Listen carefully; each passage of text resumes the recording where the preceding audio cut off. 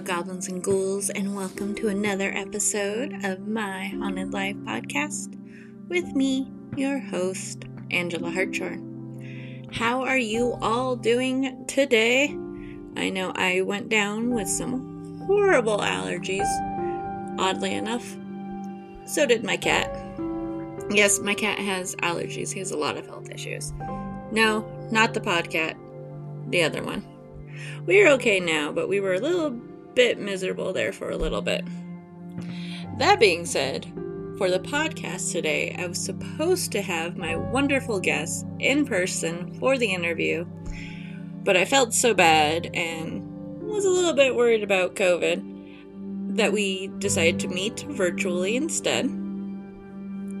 That being said, I did come back negatively, so definitely allergies from hell.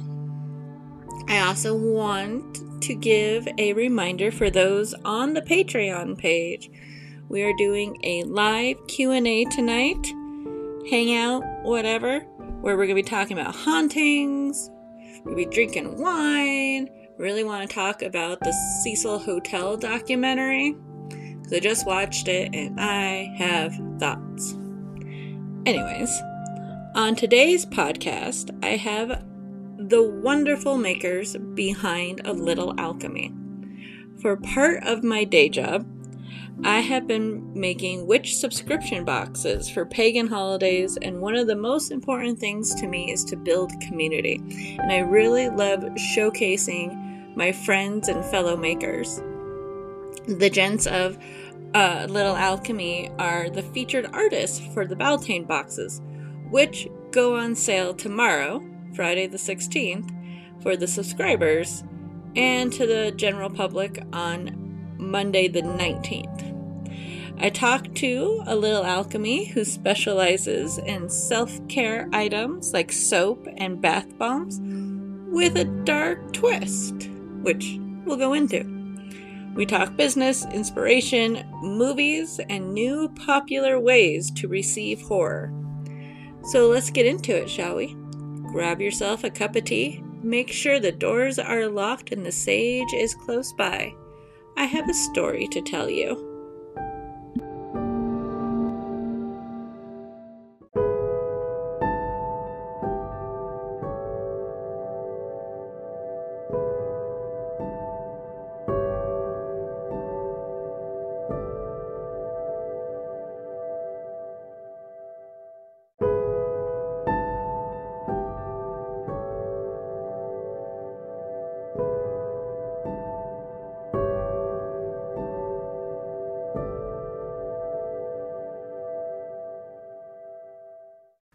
Gentlemen, welcome to the podcast. Today I'm on with the guys behind A Little Alchemy. Please introduce yourselves.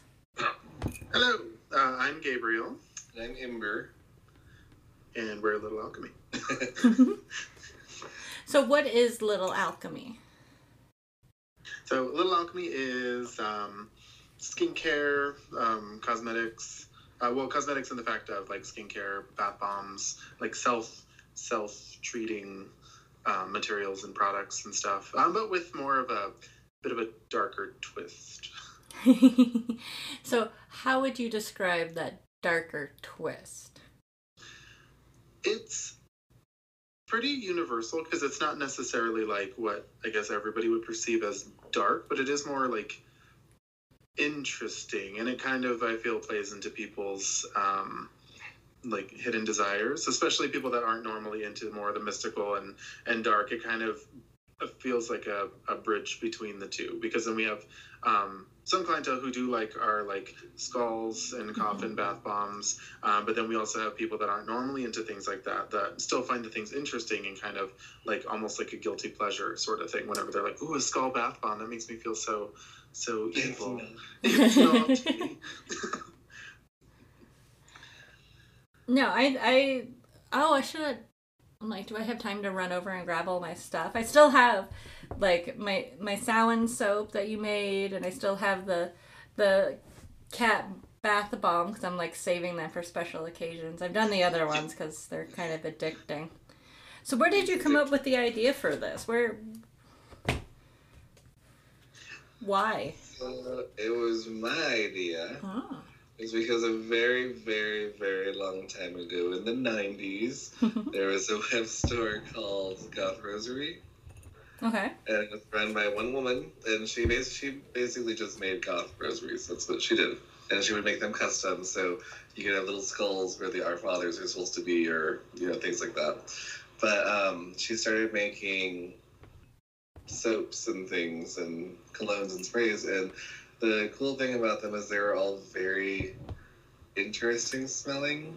Like, she had one that was called Crypt, and it smelled like a mossy, kind of crypty area. And one called Seattle Rain, which smelled really yummy and just nice and fresh. So that's where we got Calum from on ours. But she got to the point where she got a little overwhelmed because it was just her. And she made products and things, and she had to kind of shut down. So I was sad that I could never get those things again. So I decided I wanted to make those things. Oh, I love that. It's like a homage almost. Mm-hmm. Yeah. Yeah, we even contacted her and let her know. Yeah, because we kept kind of talking about it, and I was like, oh, like, I miss those scents, and I miss those things. He's like, we could probably make them. And then so he started looking into ingredients and recipes, and we started making them for ourselves, and then had, like, other people we knew try them. And people were like, oh, do you sell this? How much is this? And we're like, oh, here. And they're like, that's too cheap. And I'm like, okay, here. I mean, that's the fun thing is, like, we can make these products and stuff, but they're still really affordable because, like, we make all the packaging ourselves. We're not outsourcing a lot of stuff. We make everything from scratch. We don't really use a lot of bases. So it does make it cheaper to make, which also makes it, like, more affordable to sell, and which is nice because it becomes more affordable for people. So it makes it enjoyable because we are a local company that's making everything by hand, just us two. But we also have a large pride in our work to the point where we have so many people that ask us, like, oh, like, where's your corporate located? Do you have a store? I'm like, we are corporate. Yeah, so it's always fun. Not gonna lie, there were a few, like, conventions and shows we did together that I'm like, I want to go talk to them, but they're way too big to talk to me. No. So I was very intimidated, not gonna lie. I'm like, I'm not even gonna waste their time. Oh my god. People are like, how long have you been doing this? Like, 2 years? And like, really? Like, yeah. Yeah. Oh my Which god. now we're running on 5 years that we've had the business for. It was interesting though, because, like, when people initially were like, oh, like, y'all should start producing and making things, and we were like, okay, but we didn't want to do Etsy because the fees were really high for us. So then we went with like Shopify instead, because we were like, well, we could have our own domain name, our own website. We can make it actually look like an official website.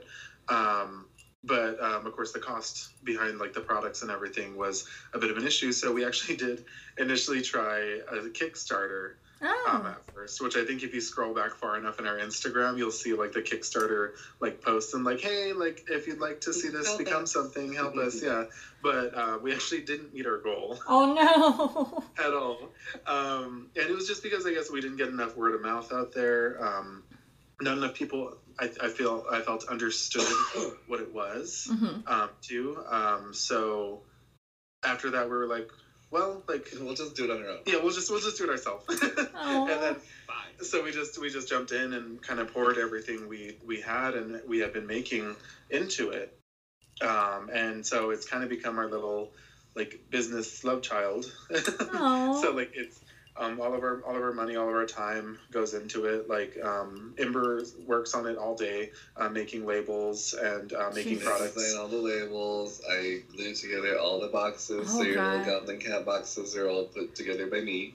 Yeah. And even the spell books too. He made the books from scratch. Yeah, I can't throw those away, not gonna lie. The spell book is still in my bathroom. I can't get rid of it. It's too freaking cute. Try to make them, like, sturdy too, because we know people will, like, kind of keep them for, like, keepsakes and stuff, or even as decoration, which we kind of want, because we feel that, like kind of nothing go to waste sort of thing. Yeah. Or at least we try to do that as much as we can. It's very sustainable. sustainable. Have some friends that'll get, like, one of the coffin bath bombs, and we're like, how'd you like it? And they're like, oh, how do you see it? Like, it's in my bathroom, it looks too pretty, and I like to smell it more. I only used my coffin one, like, last week. Yeah.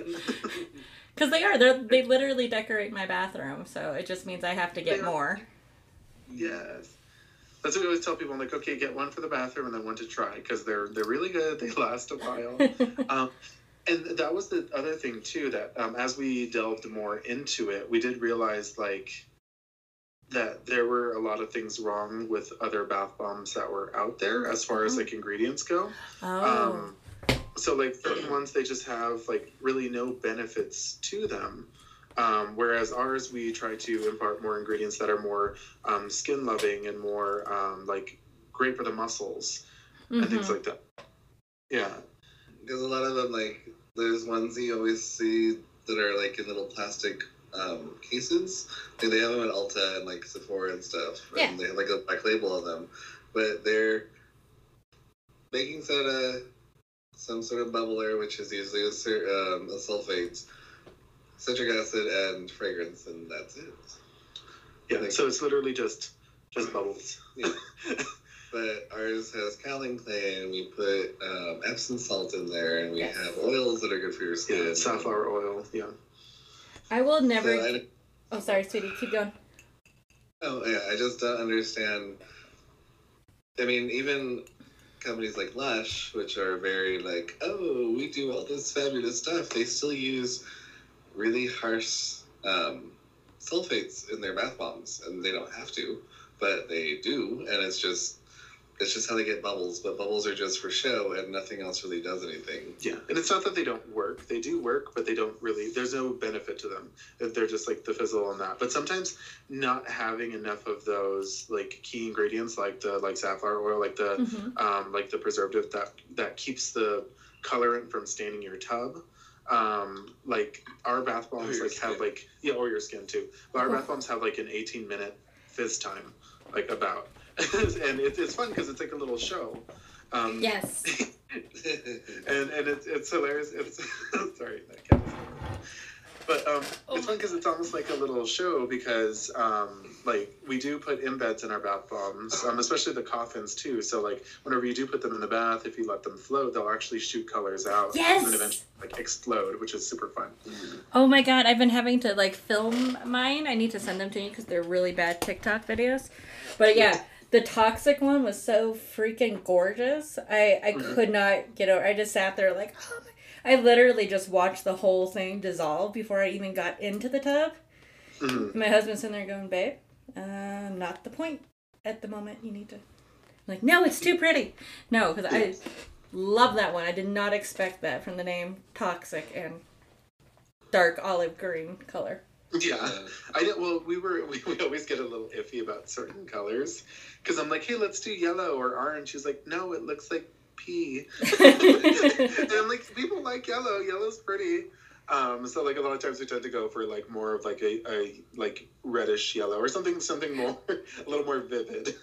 Yeah, because I was shocked when the coffin one I had went yellow. Oh yeah. I was like, whoa. Yeah. If you can't tell, it's like science. Anytime I put one of those in the bath, I get way too excited.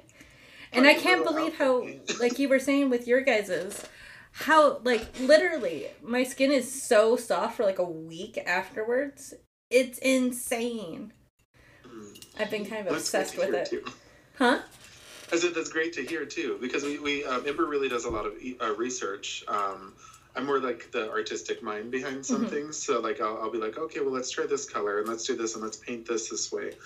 So like a lot of the hand painting and stuff I'll do, but a lot of the formulation and like what makes the products actually work really, really well is from Ember's research and like down to the like key ingredients. He'll look up what each one does, how it reacts to the other ingredients in it, what maybe a more beneficial like substitute would be for certain ingredients. So that way we have a really nice quality product. That's awesome. No, I've even gotten my husband, who is not Mr. Self-Care in any way, shape, or form, but I'd gotten him addicted to your guys' products. My big, burly, redneck, dirty man is obsessed with them anymore. So we're definitely going to have to order more with the way we're going through stuff at this point. It is fun because like a lot of our fragrances, I feel, or that we at least try to kind of uphold, is make them very unisex. So that way people don't feel like weird for like using something that maybe has a little bit of a floral scent because it has a little bit of spice in it as well, or a more airy scent. Like we just try to keep it all open. And like even when it comes to like the collections that we have, people are like, oh, is this your men's section? And we're like, not technically. I'm like, but like men do tend to lean towards these scents, but it's not like required. And especially when it comes to things like or topics now like gender identity and like pronouns, things like that, like we feel it is important to be a bit more like gender fluid with our products. And even us as people, we tend to be a little bit more gender fluid, as broy as we look right now. No, I don't think there's anything wrong with that. I love that. I was good. Oh, if you had to pick, I know this might be hard, but if you had to pick absolutely your one favorite thing you guys have created, what would it be? It's like picking between children here. I know. I would say the Ivy Hollow Coffin Bath Bomb is one of my favorites, just because it smells really, really good because it smells like rain and dirt, and then also makes the water black, which is awesome, and also seeing the colors just shoot out. Plus making the actually decorating them is usually super fun too, because I just splatter them with some mica to give them a little bit more image. Makes a mess. I just make a mess with glitter and mica. But those are, I would feel those are the funnest to make, but they're also like my favorite scent. We've actually been looking to expand like our macabre collection a little bit more, because it does seem to be more popular for people. So like soon we are going to be coming out with a couple like new items, maybe even fragrances of the macabre scents, since people have been liking them. That's awesome. I mean, that's the stuff I buy. We do have new soaps. So we do have an Ivy Hollow soap now to match the coffin, and an Arcane one to match the skull. And those coming books as well. And we'll actually have those at the next event we're doing. Yes. Which is the Obvious event? Yeah. Well, the next one's going to be this coming weekend. We'll see if we have room. But okay, yeah. So we'll try and have them at both events. So we'll have them at the flea market, the Pumpkin Metal Flea Market at the Black Sheep. The Black Sheep, and then the Obvious event. Yeah, because the Pumpkin Metal Flea Market's on the 18th of this month, so next week. So I'm not sure if this will come out before then, but it will. This will be out Thursday. Oh, perfect. Yeah. So it'll be this coming Sunday on the 18th. It's from 1 to 6. Yeah, and they actually are gonna have entertainment this time. Yeah. Nice. Because we didn't get that last year. And then the next event that we're going to be doing is at the Colorado Springs Event Center, and it's going to be on May 1st and 2nd. The oddity show. Yeah. The oddity show. Yeah. which you'll be there too, and then so will of course Andrew. I actually will not be vending at this one this time. No. I thought I had other shows, bigger shows signed up, and then they didn't happen. So I'm just like, I'm going to come visit. I'm going to be a patron. Ooh. Just gonna shop. Which is not good for my budget, but you know. We might be able to get you a ticket though, so we'll talk. I would take that. I'm not doing it this year. I feel a little weird, not gonna lie. But I feel we actually did pretty good last year with it. But also it's like one of the first I guess full on event that we're gonna be doing since we did the last one. Nice. Yeah, I did good in October, but the first one in May, I did not do good at, and I think that's because most of my stuff is kind of seasonal with the hats and stuff. So it's like, we'll wait on this one. Our friend's cat did really love the poppet that you made, though. Aww. Or that you were selling. They were so cute. But yeah, they're like, oh yeah, they love that thing. They take it around everywhere because they have like 4 cats. Oh geez. So. I have 2, and I had to give them each one because it was not going well. Cats are jerks. I don't know when she's gonna be back here in like 5 minutes throwing a tantrum. So I'm totally cheated, and you guys are gonna be the featured artists in the Baltane subscription box, which I'm very, very, very excited about. Can you tell us what you're making for the box? Because you told me, and I can't remember. You're Yeah. okay. So we are making an emulsified sugar scrub.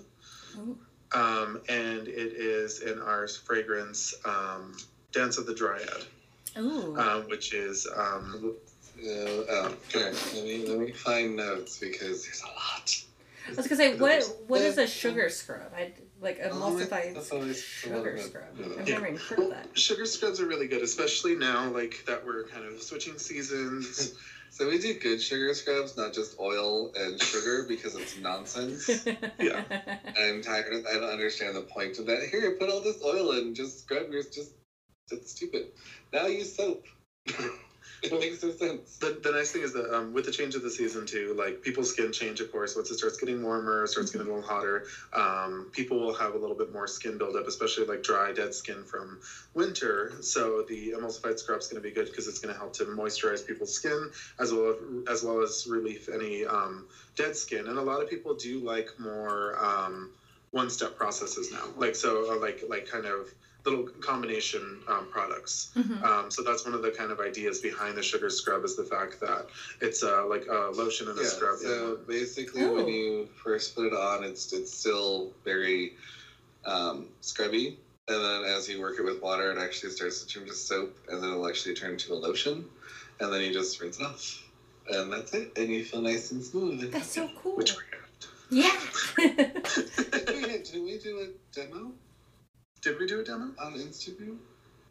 Once upon a time. No. That was the other scrub. That was the winter candy apple one. That was no. It was still an emulsified scrub we did. Oh, I'm not sure. Well, anyways. So, Dance of the Dryad is lavenders, apples, and oak woods. Ooh. Yeah, that sounds really good. No, I am so excited. You have no idea. I'm just like, I can't wait. Yeah, and they're going to be big 8-ounce low-profile jars. So they're like the like shallower ones, but they are wide. So that way it's easier to get the product out for people. Yeah, and then they also have little flip-top lids. Yeah, so you can flip it. Oh, I love it. Yeah. That makes me happy. And a little scoopy. And it's actually going to be like, it's going to be newer packaging and newer labeling from our old scrubs, and also a larger size from our old scrubs. And we're actually going to be coming out with a full line of different fragrances and stuff. So it'll be a great introduction into that. Wonderful. Look at you, exclusive. I know. I feel so special. Oh my God. And I'm hearing all about it before it comes out. It's all kinds of like in the know now. I love it. Mm-hmm. I'm gonna go get the two. We're all about our reveals. Yes. No. I love the reveals. Is that So we have Fables of the Arcane. Oh, that's so cute. Probably backwards. No, it's not. Well, not for me. Okay. And then of course they open, so that's the soap inside. Oh my God, I love it. Yeah. Looks like a sunset. Yes. And the other one is Tales of Ivy Harlow. Oh, because that's the one you were talking about. I might have to get that. So that's my husband's color palette right there. I love the colors. Different green. It's a nice, it's like a 1-inch bar of soap. No, I was shocked when I opened it because I really didn't realize I didn't understand it was soap, and I opened it later and I was like, oh! You're just like, look, mine. Not gonna lie, I kind of did because they are really cute. Because I got all the bath bombs, so I thought I got another bath bomb, and then when I opened it, I was like, oh, I use that like almost every day. I love my Samhain soap. Mm-hmm. It's fun, and plus it smells good. Like we had a customer once tell us, she's like, I go into my bathroom like every now and then just to smell the soap because it smells so good. I totally did that for a while with all my bath bombs, so I totally understand that. Not gonna lie. We do that in the workroom sometimes. I'll be like, oh, like, but of course most of the time, like once you walk into the workroom, you smell like everything. I mean, that sounds like fun though. It is.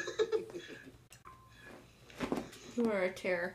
Anyways, so yes, I'm very, very excited to be working with you guys on this. You have no idea. I'm so glad that our darling Andrew, who was he last week? No, he was a couple weeks ago now. Oh. Was on the podcast. So we get to shout out that dork. I adore him. Yeah, he's adorable. But the whole point of the podcast is, I personally think, promoting Friends, but also talking ghosty stuff. I love ghosty stuff. Amber loves ghosty stuff. Well, it's funny because I'm like, have you ever had a paranormal like experience or want to talk anything like that? And you said, yeah, and gave me no other information. So I'm like, I'm so excited for this. You have no idea. I'm like, I know nothing going into this, and I love it. Nice. Well, I think we've had our own separate ones. With me, it was a lot of my like family. I guess I'll start. So I remember whenever I was younger, we had so I grew up in South Texas. I'm the youngest of 6. Oh, damn. So there's like a lot of us there.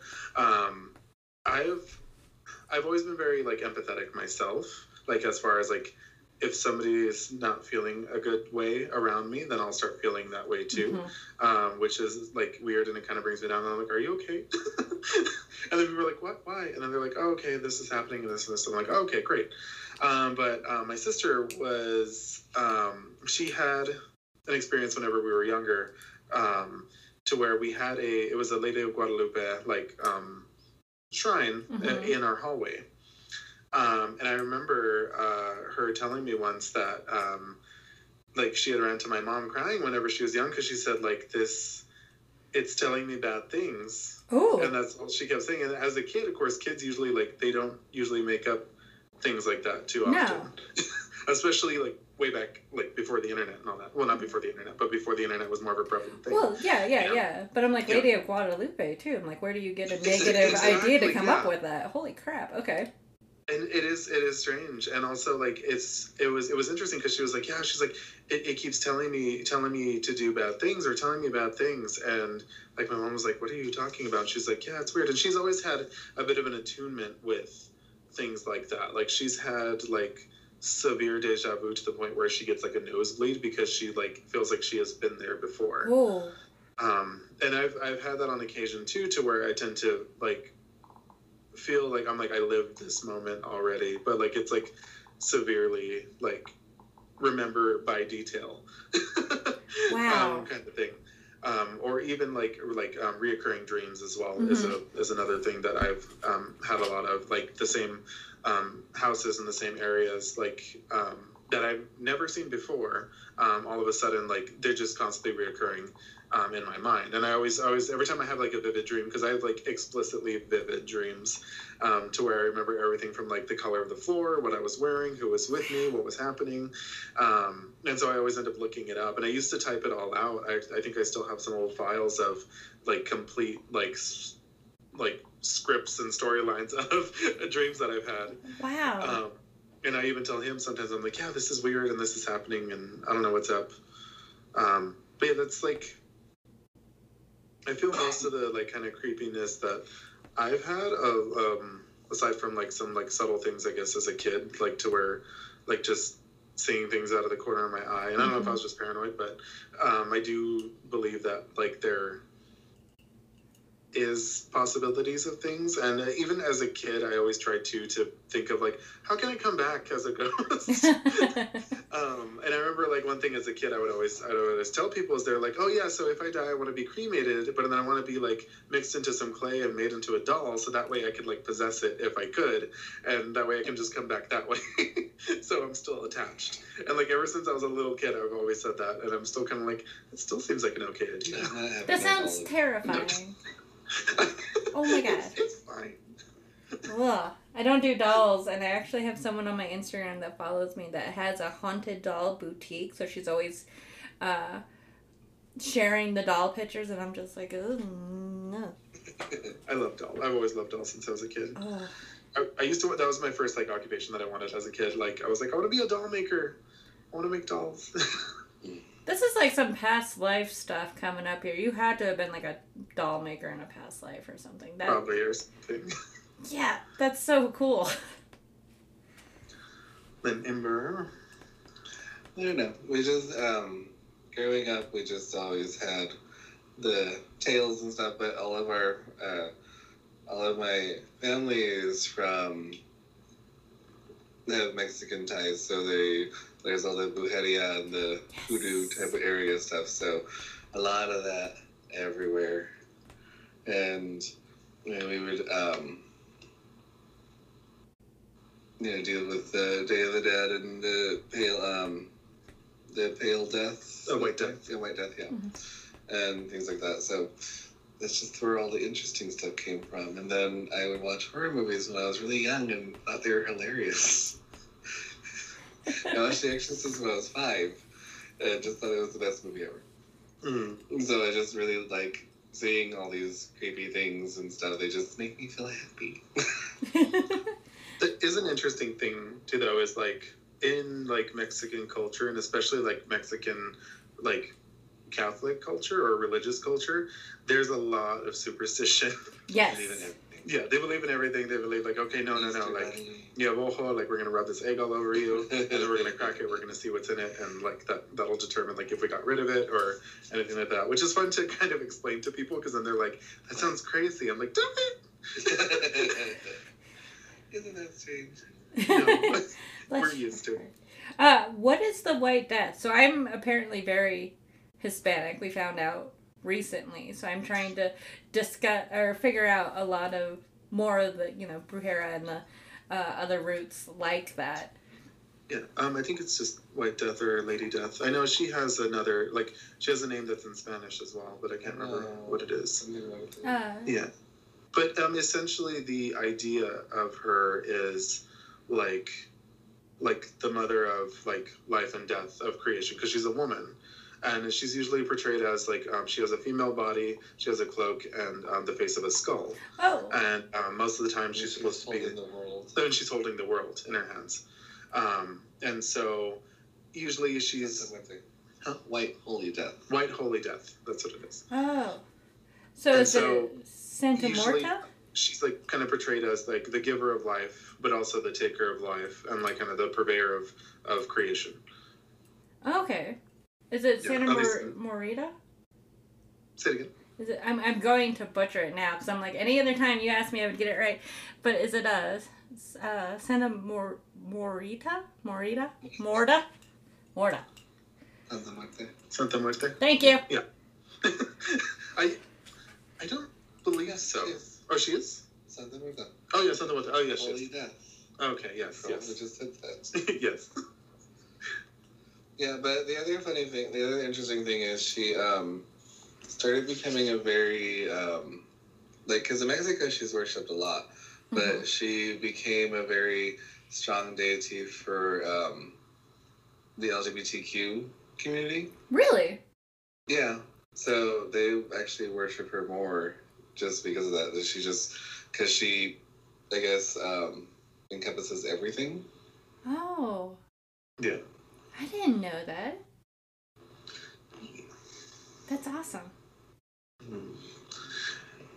I think it's actually interesting because, like, my first run-in with her. Yeah, there's a shrine of her, and we can see it because of this. How this works, but it's basically no. I was gonna say, send it to me.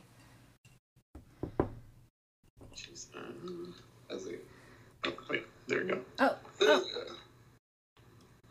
Cover your head on the network. On me? On the window? Oh. Block the window? Oh, it's the full thing, the TV. There. Sorta. It's a little whited out, but I get the idea. But yeah. You kind of think of her as like the Virgin Mary, but a skeleton. Yeah. Basically. But my first run-in with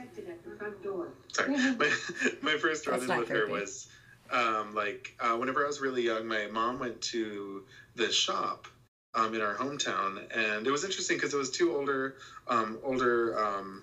Mexican ladies, or possibly Mexican and Spanish, because we were in South Texas, so it could have been either or. But they had this shop, and they had a lot of like just kind of raw ingredients. So they had rose water, they had like herbs and stuff like that, and it was almost like a metaphysical shop, but like it wasn't really broadcasted as such. Okay. but it was interesting because in the back corner they had a whole bunch of cabinets full of like people-shaped candles, different colored candles of playing cards, how to tell your fortune with the playing cards. It was all in Spanish, so of course I was like, I don't 100% know what this means, but but I could kind of feel something from it, and I was like, all right. And in the back, I remember seeing there was a curtain that led to like a back room, and I remember looking back there, and there was a lamp that was a giant globe with the Lady Death on it. Or holding the globe, and so she had like the body of a naked woman, and she had her cloak on, and then she had a skull face, and she was just like over the world, and there it was a lamp. Oh, apparently. Wow! But I was just like, I want that. It looks so pretty. Like I don't know what it is, but it's amazing. But I was literally like maybe like 3 or 4 at the time. I was really, really young. Oh wow! So it's funny. I have asked my mom about it, and she's like, "Oh, I don't know what you're talking about. We never went to that place." And I'm like, "Mom," I was like, "It was a thing. I remember." It was very influential. It was, honestly. It still sticks in my mind today. Yeah, she doesn't represent, because she's not a Catholic symbol, because of course that would be kind of silly. But she's actually she's more like a prosperity goddess type of worship, because she just basically assures your she helps your well-being, and she helps health and things like that, and negativity, but she also helps assure your path to the afterlife. Okay. So that's why they worship her. So like she usually has a scythe and a globe. So the scythe is supposed to help cut negativity and also connect her to being the Grim Reaper type of thing. And then the globe is supposed to symbolize Death's dominion over everything, because everything dies. Yeah, that makes sense. Yeah. So you said that was your first run-in. Can I ask what other ones happened? I feel it was more like in the future, just like learning who she is and kind of how it corresponds to like I feel like my life kind of is, because I do tend to be more of a positive thinker. I tend to try to look at the positive things in other people, but also try to do my own like good in the world as well.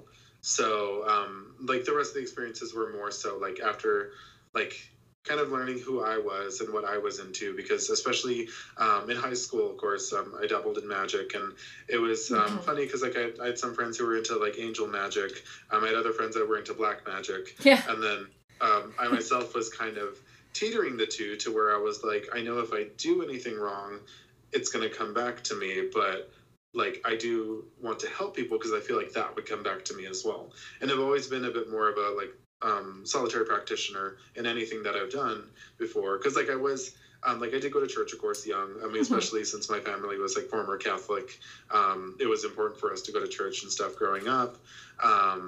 And then I was like, okay, like, well, this seems similar to this, like as far as like casting spells and praying, you're still asking for that or asking to receive this thing and kind of promising that you'll work towards it.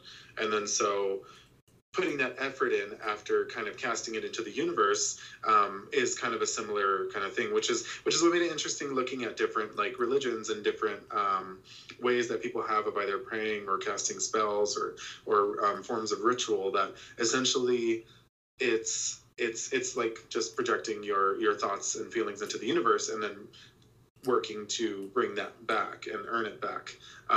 And I feel like that works both positively and negatively. If you put out negative energy into the world, you're going to get that back. If you put out positive energy and try to help people, you're going to get that back. And I feel like in my life, I feel like that is how things have played out over time. And after learning who she was, I did feel like that kind of gave me a bit more guidance of, I was like, oh, okay, like that matches up with like what I've been thinking this whole time. And now I know who this strange woman I saw in the shop was.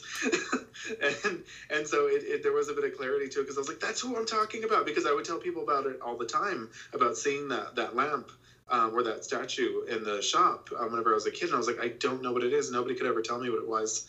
And then finally coming across it, like, it was like a confirmation of like, I knew I saw it. I knew it was a thing. And like, even if it was a dream, like, how would it be something so material? Like, you know what I mean? Like something that's actually a being in the world that other people know of and worship, essentially. Wow. So interesting. No, I love it. I don't even know what I feel bad that I came on with a cold and I can't think of questions. Oh, you're fine. No, I kind of had the same thing. I have other people that deities, I guess, that have come to me when I was a child and didn't know who they were, and then drawing them as a children and being like, "Look at this cool thing I did," and then realizing later, oh, that's who that is, because she kind of popped up in one of my little kid drawings one time. Nice. So it's like it's kind of weird. Yeah. So I totally get that. Oh, go ahead. No, that's all I was saying. I totally understand that. Yeah. But it's, I don't know, it's interesting because like Ember and I both had our own, I guess, like separate experiences and also separate, I guess, takes on like different things. And it's always weird because like I have people ask me, they're like, oh, well, what are you? Like, are you a witch? Are you like Wiccan? Are you neo-pagan? Are you like more like into like druidry? Now I can't do it. Shit. Yeah. And like, I don't know, I've never really, I guess, pegged myself into a specific thing, and I've always been one to like constantly evolve and constantly learn, like, because there was a chunk of time where I was like, okay, like I'm gonna do an altar and do the whole 9 yards, and then of course I did that growing up, and then just over time becoming an adult, living with other people and not really have the comfort to do that, I was like, okay, well, let's put everything in this little box, and this is my little spirit box. And then so I had my different elements and my different charms and certain things that I would keep in there, and then a lot of my jewelry is very like significant to me because I'm like, okay, well, this means this to me, and so that's why I'm gonna kind of hold on to it and keep it for me, because like I have a little dragon pendant, and it's like one of those ones where it's like a little pewter like sculpture with a marble on it, which I feel like everybody almost has one, but my grandmother actually got me that whenever I was about 14 or 15, before she passed away, because she died from breast cancer. But she had it 3 times, and the 3rd time she passed. But before that 3rd time, she had gotten me that necklace, and so like it's been like one of my favorite necklaces to wear, and one that I've always kept with me from moving from Texas to Colorado to anywhere else. It's like one of the one things that I'm like, okay, I'm going to make sure I have this because it's important to me. Yeah, like I don't feel like it matters where it came from. It's the like, I can't think of the word. It's the connection that you have. Yeah, the emotional like attachment, essentially. Like my first pentagram came from Spencer's, for God's sakes, in the mall. So I still have her. She hangs out. I don't wear her too much more, but actually mine did too, because it has a little red jewel. And it's this big, and it like has little spiky things on the side. Yes, and it comes down in the front. Yeah. Yes, and it comes down to a point. Yeah, yes, that's the exact one I have. Speaking of, having ones that everybody else has, I think everybody, I feel like, went through that same pentagram phase, because I've met a few of us that have it. Yes. Which makes me giggle. And it was fun too, because whenever I met Ember, like he had a lot of metaphysical books, and different like kind of guides and things like that. And it was fun because then as we became friends more and met more, like I was like, oh cool, like, and then so he kind of became a mentor to me at first a little bit, because I didn't have that much access back in Texas to like as much as I do or did after moving here, and then of course anybody that I met really I didn't connect that way with. And then whenever we met, he had the books, he had the knowledge, he had the know-how, and he also had like the knowledge of different religions, which I thought was interesting, and it does become fun, I feel, to have like more like philosophical or theological conversations, because even whenever I do hair and stuff, like I kind of do the same thing, especially if people do kind of on occasion they'll see the way I dress and be like, oh, like, have you heard of Jesus Christ kind of thing, and I'm like, oh yeah, like I have, and this and this, and I'm like, have you heard of like paganism, and like Satanists are pretty cool, like have you heard of like their kind of doctrine and their code and all that. And so it's fun because I try to start the conversation to be more like open-minded about it, and to maybe help them be a little more open-minded if they need to, but I honestly don't feel like it's our job to be an educator. No. Because I mean, if there's a point to, like, if somebody's not willing to learn, there's no point in teaching. But I will kind of dangle that bait to be like, well, if you're gonna tell me about yours, I'll tell you about mine, kind of thing. And just keep it as a broad conversation, because I feel like that's the easiest way to keep it neutral without being offensive. No, I love that. Usually when I get approached, I just kind of do the, yes, whatever you say, and like go along my way as quickly as possible. Just walk straight through them. Yes. Like, I gotta go do a thing. Because I get it, I've gotten it quite a bit at the Renaissance Festival. And I don't wear my pentagrams or anything out there. Because I'm working. I'm representing my boss out there. But even like, I have a triquetra, the Trinity knot for my husband. And he had, I've had it for years, and somebody had to stop me and goes, you know what that means? And I'm like, well, there's lots of interpretations over the years of what it could be. And then I didn't say that out loud, but I'm like looking at this woman trying to figure out which one it was going to be. And the next thing I know, she told me it was Father, Son, and Holy Ghost. And I'm like, oh, that's new. Yeah. And I just stood there, shook my head, and went, that's cool. It's So, like much braver than I. Like, people will see them and be like, oh, like, it's the devil. And like, no, it's not. Like, you're thinking of the inverted side of it. But like, a lot of times people will see just the pentagram and be like, it's bad. And I'm like, isn't it? How? You just carry around a cross. That's kind of weird. Someone died on that. Someone died on my pentacle. That is true. Not today, anyway. And this is how we get burned at the stake. Well, thank you guys so much for coming on. I really appreciate it. I hope it wasn't too painful. No, terrible. It was, I think the anticipation was worse. Yeah. Because we're like, what's going to happen? Is she going to ask us things we don't know? And we're like, oh. Is this going to be a quiz? Is it going to be a quiz? No, what is your favorite, what's your favorite horror movie? Since Amber brought up loving horror movies. So, The Exorcist is my favorite, but also Hellraiser. Nice! But only the first two. The rest of them are stupid and don't exist. The other ones don't exist. No, that's just some lame cash grab. So, the first time I saw The Exorcist, it was on TV, so it was heavily edited. Oh, yeah. And I'm sitting there like, this is kind of cool. Yeah. It's not really scary. Why did this scare the hell out of everybody? And then just recently, like, I think right before lockdown, I watched it again. Because I was watching, like, the weird stuff that had happened during filming. Because there was a lot of weird shit that was going on. And,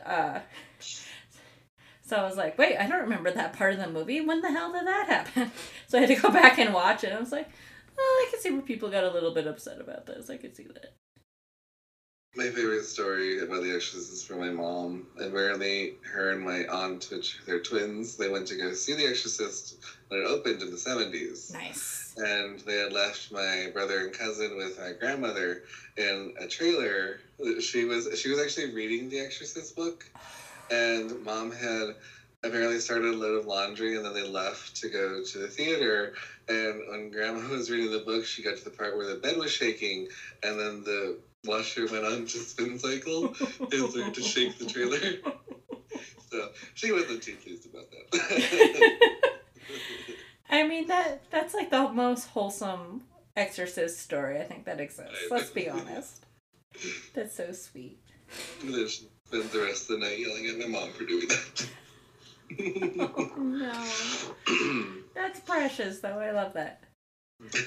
Don't say with me, growing up, like I saw a lot of horror movies growing up, but none of them really, I guess, attached to me as far as like slasher flicks and stuff like that. And it's funny because The Exorcist I actually hadn't seen until I saw it with him, like after we first met, because I was like, oh, I don't think I've seen it, or at least I don't remember it. And it's funny because like most of them I didn't remember much from because I saw them at such a young age. Yeah. So I know who they are, But then I guess as I was getting older, like I did like more psychological, like horror or psychological thrillers and stuff like that. So like The Cell was really fun, and it was really one of my favorite ones because it kind of went into personality disorders and stuff like that, which made it interesting.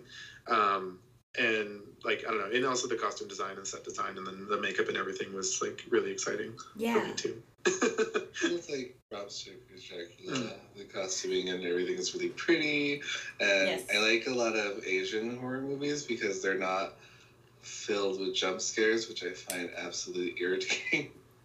Yeah. No, I can't. Jump scares aren't my favorite. Because they're just like, I hate to say it, they're kind of predictable sometimes. They are. Yeah. It's just cheap and it's not scary. If you want to scare me, make me want to not want to walk into a dark room or something. Right. Not like, oh, something's just going to like pop out of me. Like, I still cover my eyes though. I'm still like, I know it's coming. He knows it's coming, so he'll start doing this. I don't think there's anything wrong with that because you just get into the feel of it. There was actually God, I can't remember. It was several years ago now, but it was a Del Toro movie that came out. But it was something like Are You Afraid of the Dark or something like that. Yeah. Do you remember this? Because no one remembers this story or this movie. The books, yeah. Yeah, and it was just like... Those were good. I like the fact that he did most of the characters practically. Yes. It made the pale woman more creepy because she was actually a real person in a costume slowly walking towards you, and the broken man, I think he was the only one that was kind of CGI most of the time, but they're all still pretty creepy. No, there's a different one. I'm gonna find it. Oh yeah, there's one. This is like 10 years ago. Oh. At this point, and it's I honestly haven't seen that one because I need to, and I need to find someone to watch horror movies with. My husband does not like to do horror movies. Amber likes horror movies. I'm like half and half. Like I do most of the time, but I get paranoid sometimes, especially because he watches a lot of like what is it, the Nukes Top 5 like ghost videos on YouTube. Yeah, I love that. And it's cool though because they're like found footage things. So like either stuff he finds on the internet or stuff people send in to him from like CCTV, like horror and stuff. Like it's really really interesting. And it is cool because sometimes it's like super unexplained and you're like, what's even happening? Aha! Don't Be Afraid of the Dark, I think is what it is. Yeah. It's weird because like no one here talked about it. It was one I actually got to see in theaters with my husband, which was hilarious because they kept jumping at everything. But it's kind of like, it's almost like they're not really ghosts. It's more like they're getting attacked by fae. Yeah, Katie Holmes is in it, which was kind of weird. Because you hadn't seen her in forever. All of a sudden, she's in a horror movie. Mm. I know that. Yeah. I was like, why is she here? Yeah, it was very weird.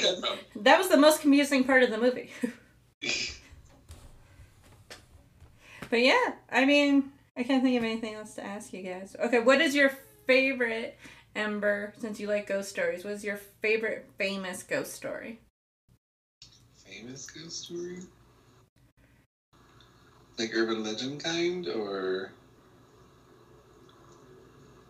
Yes. Just in general, like a ghost story I remember the most. Both. Either. I don't know. I think the ghost stories I like the most are the 2-second ghost story ones. Like it's funny because there's like. I don't know what this is. And some of them are even just joke things, but they're not particularly scary. Like one of them is just so and so was very intrigued by the letter that he got underneath the door, especially since it was from the closet. What? Wait. What? Or like the story of the girl hearing their mom call him downstairs, and then they go out to go like see what it is, and then they hear their mom again in her bedroom saying, "I heard it too. Don't go down there."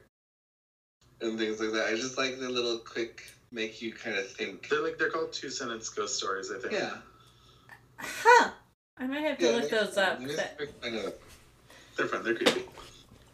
So now I'm like, wait, I think, is this what my friend Colleen was telling me about?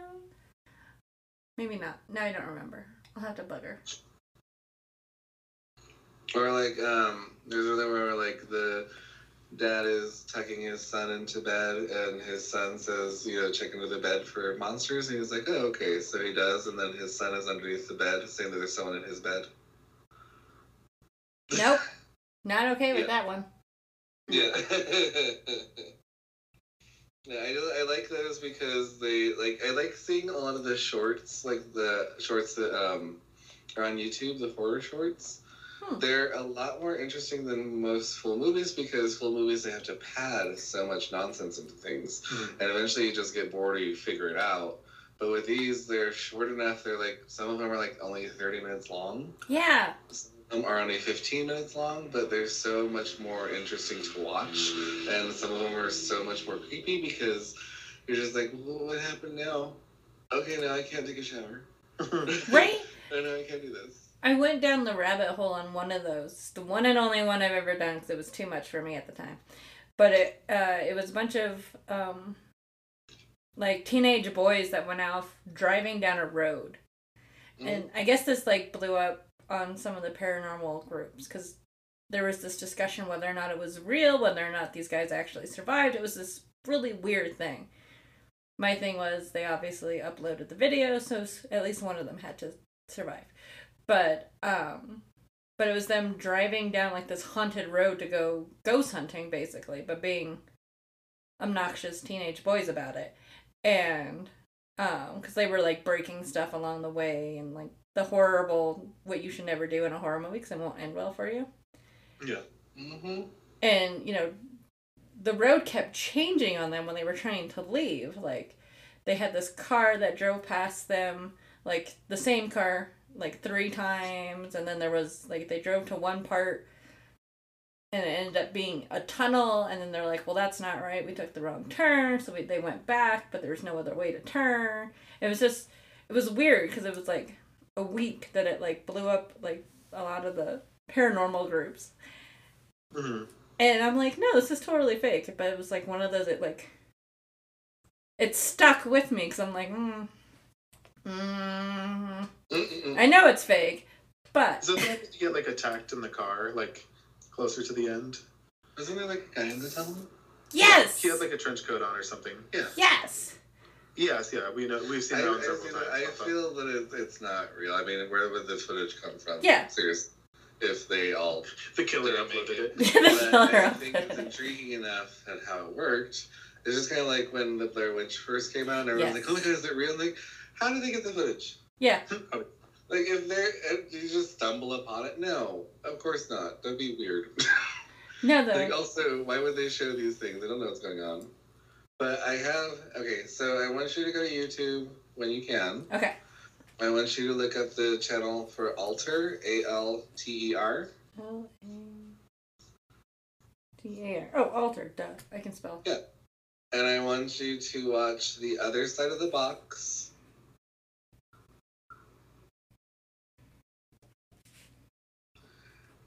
Okay. And I want you to try to watch The Doll Maker. It's okay, it's good. It's like it. I feel like I should do this on the podcast here. Make everybody watch it with me live. Yes. And the nice thing about, like, The Doll Maker is only 9 minutes long. Okay. Really good. And The Other Side of the Box is, I think, around that same time. But, yeah, and if you can handle disturbing, you can also watch The Smiling Man. I don't recommend it if you have a weak stomach because it's a bit much sometimes. Okay. It's a bit much in what exactly is happening, and you kind of feel really sorry for the little girl that's in it. But okay. Yeah, it's pretty creepy. Okay. No, my thing, so I have to tell you, my thing with dolls, I don't like dolls. For a reason. My grandmother, not the one that's been on the podcast, my other grandmother who passed away several years ago, bought me this doll. you know, like every child got a doll, you know, and she looked like a porcelain doll, but she was plastic and kind of had a knitted little dress, you know, whatever. After my grandmother passed, I swear to God, this doll would move in places. Like, it'd be one of those, you know, I was very pristine with the way she was presented, especially after Grandma passed. I was going to make sure she was sitting perfectly on the bookcase, looking nice. And then I would walk out of the room and come back, like, hours, days, whatever, later, and notice her head was turned and looking out the door, kind of thing. And one time I watched her eyes flutter, and I went, "You are going in a box?" And that's it. And it's amazing as a child how many of my friends had stories like that with weird doll things. I had a dear friend in college who had a porcelain doll collection, and I mean, way too many freaking dolls. Like, they filled up 3/4 of her walls in her childhood bedroom. Mm-hmm. And all different shapes, sizes. They were, but for her, bachelorette party, we stayed at her parents' house. And don't get me wrong, there was quite a bit of alcohol consumed that night. But I remember she was in her bed, and there was me, and then the other bridesmaid, you know, camped out in bed together on the floor. And she had always told me, because her house is painfully haunted. And it's one of those, you just walk into the basement, and you just feel like somebody's staring at you. Mm-hmm. And she's always told me the dolls move and stuff. And I'm like, this is my horror movie. I'm not okay with this. So no matter how drunk I was, I could not sleep in that basement. And I swore I heard things moving. Like, at one point, I swore I heard the mm-hmm. And they didn't have dogs or cats. And I'm like, I'm just going to lay here and make sure nobody gets stabbed. But I can't do dolls. Dolls are just not my thing. And I think since that, so I'm like, the fact that you love dolls makes me love you even more, because now you're, like, dangerous to me. I've always liked, I never had issues with dolls, but it's mainly because I always think of the Japanese ideal of things. So, like, in Japan, in their culture, they believe that anything can have a soul. Mm-hmm.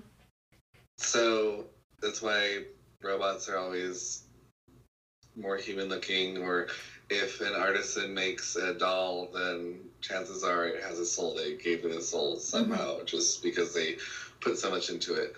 But I never worried too much about dolls, because I had a lot of friends who had grandmothers that collected way too many of them. Mm-hmm. And I do find them untrustworthy on occasion, because they don't stop staring, and I don't like that. But I always think of just like, okay, if I'm nice to you, you be nice to me, because I know how to get rid of you. That's a good way to put that. I like that. Yeah. Just put it out there. Like bother everyone else. That's fine. I won't help them. if that's the deal, that's fine. I won't interfere. Do what you want. I was going to say, the worst doll one I ever had were freaking Furbies, which aren't really dolls. Well, Furbies are demonic. Oh my God! It was terrifying, because we were at a friend's house spending the night, you know. Whoa! Girls, you're going to be in trouble. But, you know, sleepover, like 5th grade. Everybody's camped out on the floor. Apparently I need to stop sleeping on the floor around dolls. I just realized that. And I was sleeping next to the birthday girl who just got, like, she had her, like, first gen, whatever, Furby. And then she had, like, the brand new, like, baby pastel Furbies that came out. Mm-hmm. And in her house, painfully haunted. Actually, on the podcast one time, our other friend we grew up with was talking about how they used to do Ouija boards and had really bad reactions in the house. But, middle of the night, nobody's doing anything. The Furbies wake up and start talking to each other. But they're saying shit like, I think they're asleep. And the other one's like, I think they're asleep too. And it's like, what? That's the only one I remember. But it's just like, no. No, that's danger. That's danger mode. They gotta go. No. Have you ever seen a Furby without its face? Yes. They're terrifying. Yes, I have. My dad accidentally killed my Furby. No. Oh. My darling big redneck of a father. My grandmother had to buy them for me and my brother because they were like Christmas present of the year. Like, yeah. We had like generation 3 or 4, but it was out in the living room, just kind of hanging out on the banister. My dad gets up at like 3 a.m. to go to work, and he lets the dogs out, that kind of thing. And he had the front door open, but the screen door shut. And he walks out into the living room, and the thing freaking wakes up and starts talking to him. Scared the crap out of him. And only thing he could think of was to chuck it out the door. Right into the screen door. And it caused it to have a stroke, basically. So only half of it worked. Oh. So we had to put it out of its misery. That's terrible. But yeah, like half the, like, I think a dog got a hold of it too, so like half the face was all goofed up, and poor Furbies. Yeah. They don't have a chance. Not anymore. No, thank God. No, I'm done. I'm done with Furbies. I'm definitely gonna check out these videos. I have a feeling I'm gonna regret it. But thank you guys so much for being on. I can't wait to get products from you. Well, I mean, for the boxes, but also for myself, because now that I have the husband addicted, we're going through them pretty quick. So Yes. I'm going to make him actually come and pick some, because I got him the beard oil from you guys. But now that he understands what it is and what he's looking for a little bit more, I think he can go shopping a little bit better. Yeah. So that's wonderful. Thank you guys. I have another movie for you. Okay. Scene Host. Scene Host. No, it's just H-O-S-T. Just Host. Okay. The movie's called Host. Yeah. Oh. Host. Okay.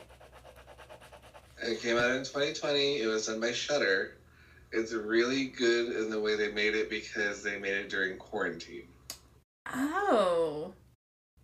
And it's interesting because it deals basically with a Skype call, like what we're doing right now, except it's dealing with the online spiritual type of seance Skype call. Mm-hmm. How to make me never do a Skype call again. Thank you very much. That's hilarious, because there's been weird things that have happened with the podcast already. Because I've gotten like weird EVPs recorded, which is kind of fun. I had a friend in Salem who had just come out with a book. My friend Sandra, she did a book about tea leaf reading, and I had her on because she's in Salem, and I'm obsessed with Salem, adore Salem to pieces. And she was telling me she always has an issue with Bridget Bishop, who was one of the women killed during the witch trials. And anytime she talks about her, something happens with like the audio cutting out, or the camera's getting screwy. So she's telling me these stories. I'm like, well, that's really cool. I went back to edit her podcast, and it didn't record anything about her talking about Bridget. Oh. It made this weird high-pitched like frequency noise and just went dead. Ugh. And then it made the weird high-pitched noise, and it came on again like 5 minutes later. That's hilarious. So that's why I technically cheat and do both. I do the Skype recording and the podcast recording, because I had to go through the Skype video and just record her bit for the podcast. So the sound's a little bit screwy, but if you don't know, you can't totally tell. But yeah, I've gotten EVPs, I've gotten weird orbs and shadows already. I don't know if I want a horror movie about it. Technically, if you watch it, you'll know what not to do. Yeah. So it's like a PSA. Okay, now I'm intrigued enough. I love it. Okay. Thank you guys so much for being... I'll see you guys soon. Oh my god, I'll see you guys... What? I can't believe it's like halfway through April. That kind of surprised me this morning. Yeah. Because like I've been rebooking my clients at work, and like I do hair. Yes. And so I've been rebooking them, and they're like, okay, I want to come in June, and I'm like, June? I was like, oh yeah, that's only like 2 months away. Yeah. I can't. I'm like, Like, even with, like, some of my shows coming up, I'm like, I have all this time. Oh, no, I don't. That's how you were. He was like, when does she need the scrubs by? And I'm like, I think the 17th or something. So that's why I asked you. I was like, when do you need them by? I mean, we can push it a little bit. But yeah, I'm just like, I looked at it this weekend, and I was just like, oh. Because I work on the boxes basically as soon as the other box goes out. But this time I'm like, I have all this time, I'm so far ahead, and now I'm like, you're not ahead. Yeah. You need to get going, so. Well, I was thinking, because I know she'll probably need to take pictures and stuff too. I usually do, yes. I try to get them out as quickly as possible. Some pictures I don't get out, because sometimes they're surprises, or if you cheat and send me pictures, I use those, because I have learned that people take much better product photos than I do. But We take photos. We'll have him take product photos. Fine. He'll have me take product photos. yeah, I'll get some nice ones, but I still wouldn't trust me if you're good at it. I would Technically, the recommend fun you to do thing it. is the Dance of the Dragon scrub that you're getting for the boxes isn't going to exist on our website for a long time. Oh, Uber exclusive. Mm-hmm. Yeah. I love that. I'm gonna write that down. I keep having these weird pauses. I feel so bad. But yeah, I mean that's about it. Thank you guys for being on. I appreciate you, and I can't wait to see you guys uber soon. Next time I won't be sick, so we can actually see each other in person. And we do have some VIP tickets for the Oddities event. So, Yay! If I could steal one, that would be awesome. yeah, we can bring them when we bring the scrubs. Awesome. Perfect. Thank you guys so much. Yeah. Yeah, it's great seeing you. I see you guys later. Yes, bye-bye. Let me hit all the 5 million different buttons now. Give me a second. I'm almost there.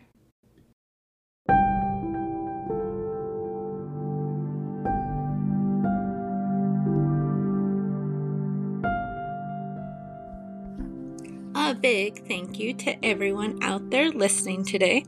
If you like the podcast, please make sure to tell your friends about it. If you want the show to keep going, that really, really, really helps.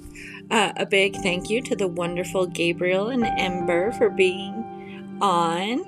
You can find more of their stuff at alittlealchemy.com. If you are interested in the Baltine boxes, check out my website, www.vaucouture.com. If you have a ghost story you want to share, don't forget to drop me a line at myhauntedlifepodcast@gmail.com. You never know, you might end up as an interviewee on the podcast. If you like what you hear and want to support the show, please subscribe to the Patreon page. You can do it for as little as $2 a month. That's not a whole lot, I promise. Remember, we are doing our live event tonight, so that is going to be so much fun. I'm very much looking forward to it. And that's it for the show today. I'll see you all next week on my Haunted Life podcast. Bye!